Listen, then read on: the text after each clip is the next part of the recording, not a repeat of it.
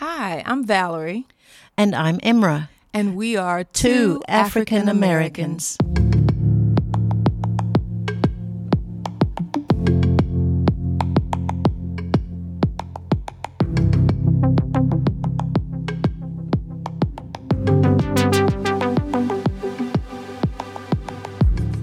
Welcome to Two African Americans, a place for courageous conversations that heal. Today our hosts Valarie Grimes and Emra Smith talk about privilege, some cultural and political sources of privilege, and how we may differ in the ways we view our nation's history, our founding fathers, our Constitution, and even public monuments, depending on whether or not we are part of a privileged group. Let's listen in now as Emra kicks off episode 4, Unpacking Privilege.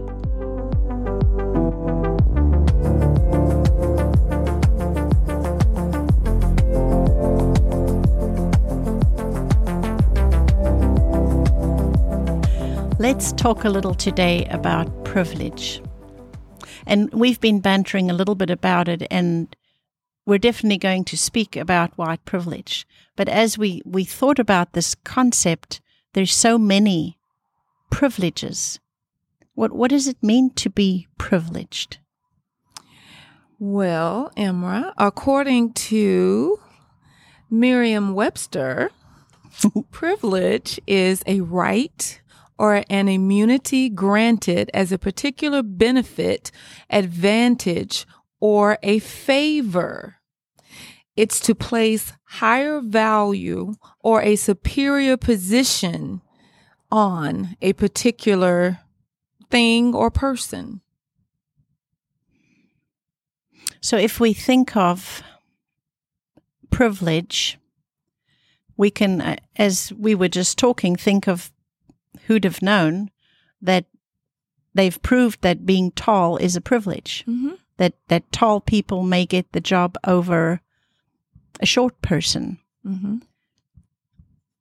We know, just in discussing this today, that there is also a privilege to being thin, that culturally acceptable physique is thinner. So there's that privilege as well. The question then led to who decides who gets the privilege or who has the immunity or the rights granted to them. And I think we kind of came to the conclusion that it is the majority culture that decides. It just depends on what country you're in, what that majority culture is. But the majority culture says what is acceptable, what is beautiful, what is more desirable. You think of fashion trends, as you said, whether skinny is, I think of the years of Twiggy, that suddenly changed how everybody should look. Or what was it in Friends with Jennifer Aniston and her hairdo, and suddenly everybody had to have that hairdo. What is it about humans that follow? Wow. I think, too, if you start looking at the religious connotation behind it, I am a pastor, so somehow I get back there. I mean, the Lord says that he puts the lonely in families. And so it's human nature to desire to be a part of, to be liked, and to belong. And I think it's Edmund Burke, who says the only thing necessary for evil to triumph in the world is that good men do nothing. And so if you can convince people that you want to be a part of this group, because this is the cool group, the in group, this is the group that is going to get the most benefit, then the good people who see it happening, if they don't say something, if they don't stand up, then evil triumphs. And that's where all of that privilege leads to, really and truly, is an evil place, because you begin to exclude anyone that does not fit your mold. And that is like an exclamation. That's like a highlight. If we had to each look at our own lives, where do I fit in my comfortable place, as we spoke last time, that is acquiescing to my surroundings because it's just comfortable for me, that I don't want to shift. So I can't help thinking, and I think it's so foremost for me, that we just watched King Charles being crowned, and looking at the history of nations and nations that went and created nations throughout the world. And I love this, pulled this up on the darling Wikipedia. White privilege, or white skin privilege, is the societal privilege that benefits white people over non-white people in some societies, particularly if they otherwise under the same social, political, and economic circumstances. Its roots are in European colonialism and imperialism, and the Atlantic slave trade. White privilege has developed in circumstances that have broadly sought to protect those white privileges. So for me, it's what I was born in. It's what I was raised in. You don't grow up being taught that you are privileged. I didn't feel privileged because we weren't super wealthy. I had super wealthy girlfriends, so I always felt like, whoa, look what they have, and look who we are, and can I invite them home? And so I never felt privileged. And then coming to becoming a citizen and becoming an African American, had still no clue that I'm still privileged. Because the first work that I had, I was told I'm being taken advantage of because I'm an outsider. And I had to suck it up. I was just so thankful. So I can patiently wait on finding my worth and my place, but how would it have been if I wasn't a white girl? Exactly what I was going to ask you next. I think I mentioned it before, but there have been opportunities or situations, I should say, that I have come into as a registered nurse, and I've walked into a new unit, and immediately, though I'm dressed in the nurse's uniform, though I am looking for a particular person, I will always say, hey, my name is Valarie and I'm looking for. It's always, and I will tell you that in almost 30 years of nursing, it has always happened. I can't think of one time that it has not happened, that I have been asked if I was the new CNA. And now there's nothing wrong with being a CNA, because I have been a CNA and I advocate for CNAs. And so there's no issue there. But I have also started at the same time as a white CNA, and they were the ones that were addressed as the nurse. And then it was like, no. They had to correct and say, no, I'm the new CNA, or I'm the new tech. And so there is a perception of privilege when you present in a particular skin color. And it's just the truth of the matter. Now, we, within, like you said, our talents, our gifts, those things that we know how to do and how to present ourselves and, be the best of ourselves. But there is a privilege to showing up in a particular package. We've talked about that package could be tall, it could be skinny, but definitely there is a privilege to showing up in white skin. And I think it's not even a thing to debate. I think it's a fact. History has shown us that from the British rule that went to all the different nations, from our country, the war that we had in this country to get free from British rule and just be Americans. There's no debating about that. But what I think we need to be conscious of today is not walking in those same footsteps. Why do we need to have white privilege now when our Constitution and our country is set up to not have that? What can we do to prevent it from continuing? First off, our Constitution is really not set up to not have white privilege. It is very much a document that says it's for all the people. However, when we look at when that document was written and the people that it was written for, the people that look like me were not at the table. They were not included in the conversation. And in essence, in order to reach an agreement so that all signatures could be received, when they looked at representation, they were like, because the South was so heavy with slaves at that time, they said, we will, at first it was like, do we count the Negro at all? And then it was, yeah, we'll count him, but we'll count him as 3/5 of a person. And so that document was not written with my freedom in mind.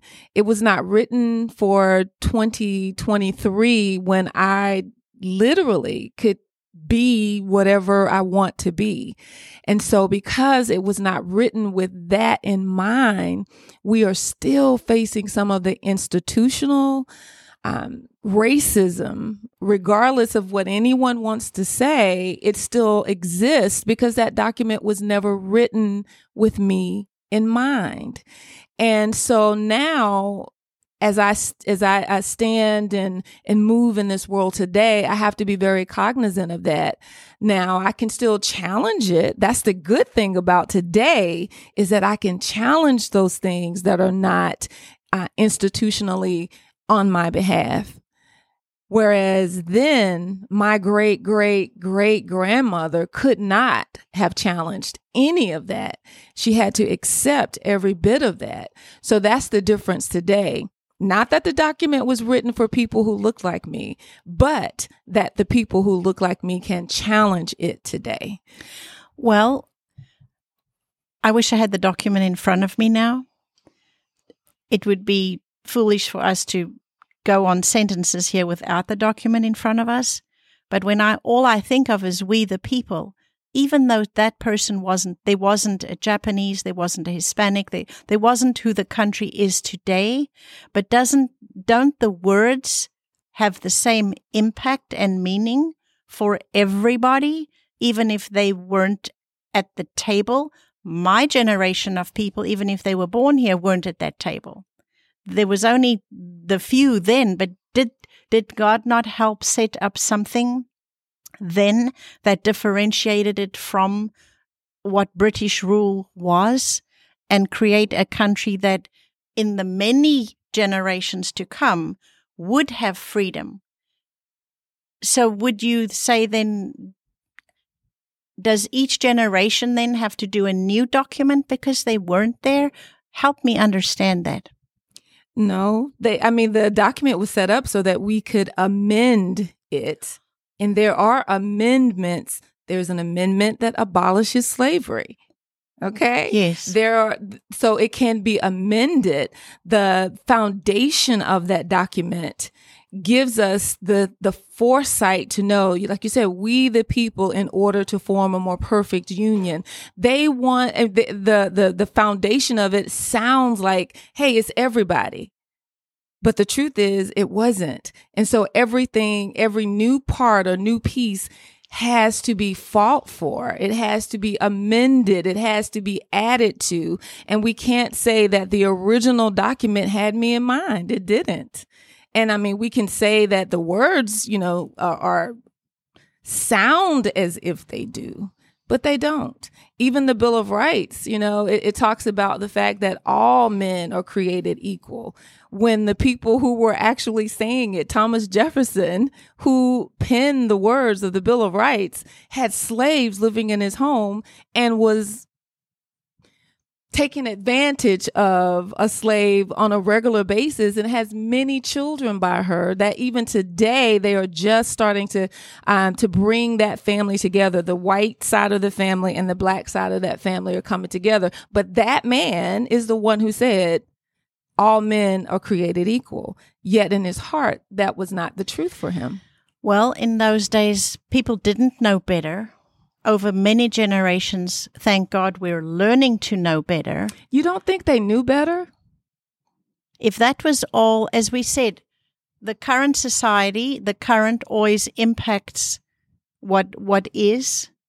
So if all they knew in this country was white privilege, imperialism, bringing slaves, which the whole of that part of the world was involved in this, is what people knew. And it's appalling that they could think and feel that way about another human being.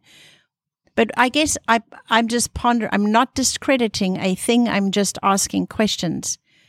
That this was one of the first countries to truly have a vision of freedom. And I have to believe that God planted that. It was built on Him. Would He have put words down that they did not understand, that they did not live, that in our generation we're getting to see what God's intention was? And now, God's intention has always been to honor the Imago Dei in every man and woman, because He says clearly we are created in His image. However, man's intention was not. And there is no way that I could believe that Thomas Jefferson, at the moment of saying, we hold these truths to be self-evident, that all men are created equal, for him to have a black man in mind when he penned those words. It's just not, because of the treatment that continued at his hand and at the hands of the rulers of this country, or the leaders of this country.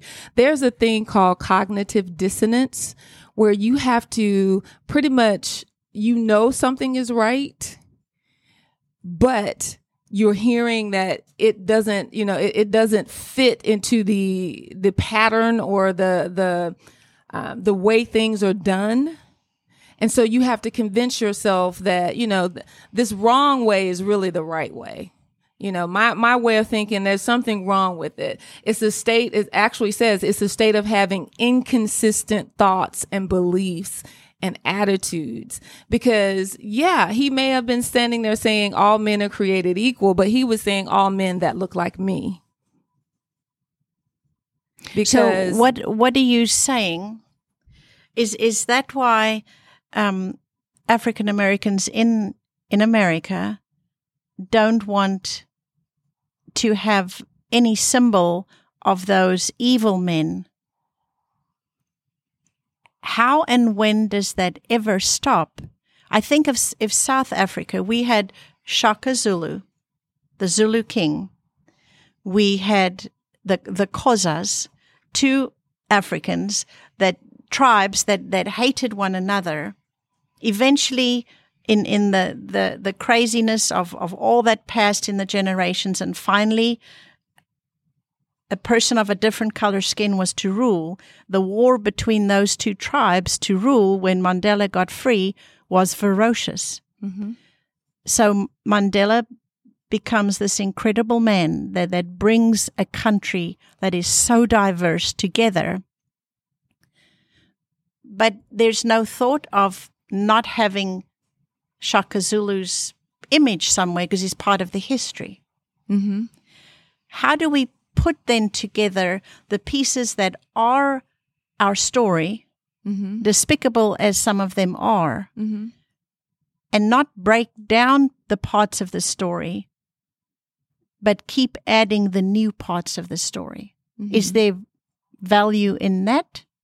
Or is the pain threshold, when release finally comes, so high that there's a tearing down entirely of history, one section of history, mm-hmm. to bring in only a new section of history. No, I mean, history is what it is. You cannot erase it. You can't change it because it is what it is. And I think that we have to honor it as it is and not try to paint any particular people group as the heroes of the story, because history is just what it is.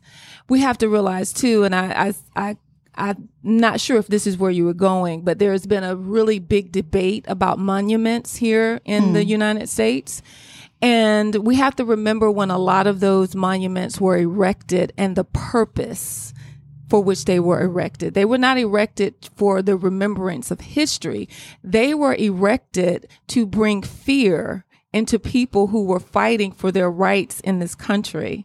And they were erected in places of power in front of federal buildings. They were erected in national parks where people wanted to come together with their families. So places of power and places of where you would expect families to have joy. Those are the places that those monuments were erected. And they were erected to people who had decimated Black people and white people in the name of Indian American. Yes, and indigenous people. Oh my God, that's a whole other story there about how they were treated. There is a doctrine, it's called a doctrine of discovery that the church supported. And it says that anywhere they went, they could civilize the people, take their land, and they could become the leaders and rulers in that place. The doctrine of discovery was supported by the church. I know. The more I learn about that, and one of my hope walks I did from San Francisco to LA, to all those churches on that trail, and reading about what happened, I wanted to throw up. And actually thinking of some of the movies we see now that show the history of this country and the indigenous people and how they were decultured in the most horrific ways, what they did to the children. It makes you sick to the stomach. And that was in the name of God. It makes you so, makes me just crawl with ugly inside. So I'm thinking it is a very different way to look at. I had not thought of that they were erected in places to bring fear. Yes. And part of me, and I love what you said, the dissonance, part of me wants to go, no, you're off the beat here. You're highly sensitive. This is, well, and I have to accept that is a person of color who has such sensitivity to it. But if I really put myself in your shoes and I think of going to a public place, and all I see is those, and I see a very specific one which is absolutely stunning.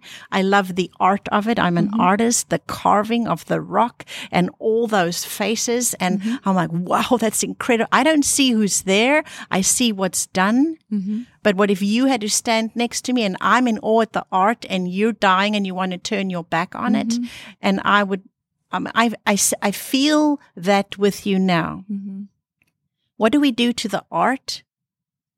Can we go and carve in other faces that show other heroes? And it brings me back to our whole concept of that humanity is always looking for a hero. Yes. That we're always looking, and don't we just miss the mark? Woo, yes, we do. Because you're right. If I go to a courthouse that generally has the place for people to vote, if you think about it, and Robert E. Lee is erected tall and on his horse in front of that place, where I know just generations before, and this is where they were put there for, where my great grandfather wanted to go in to vote. And he comes and he sees a group of white men that said, you can't even come in. And then they point to this Robert E. Lee, that it was for fear. It was for torment. And so now you say, well, what do we do with this beautiful artwork? Because it is, you're right. It's intricately done. It was valuable. Can we put it in a museum? And can we go and rightly understand history? It does not have to be standing in front of a courthouse where it still holds that same meaning for so many people. Can we put it in that museum and go and have the true write-up about what happened and who these people were? We can't erase history, as I said before, but we surely can tell the truth about history, because that's the only way we will not repeat history. Amen. I want to say right here, seems like the perfect time. And I have to say it all over anew again. Sawubona. Sawubona. I see you. I see you. I'm sorry. Mm. I'm sorry that you have to experience that. I don't. Yeah. I think we all have our pains. Mm-hmm. But sometimes we have to sit and lament over what has happened to other people. And you mentioned about the indigenous. I have quite a bit of Cherokee Indian in my family. And so I have to, it's a double place of lament. And we'll talk about that intersectionality one day, where you sit in the space of so many othered groups. And when I sit there and I look, and I have to be mindful that I am respectful of all people groups, and even be able to say that there are people who are in white skin that truly love me, and they truly love people in general. And that's what we've got to get back to. Loving the God in us, that image, the Imago Dei, that we are created in His image.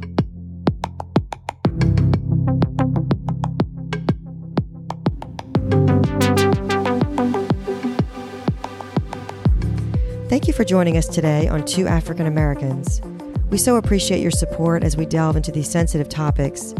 If you have any questions or suggestions for future podcast topics, please reach out to us at twoafricanamericans@gmail.com. Have a great day.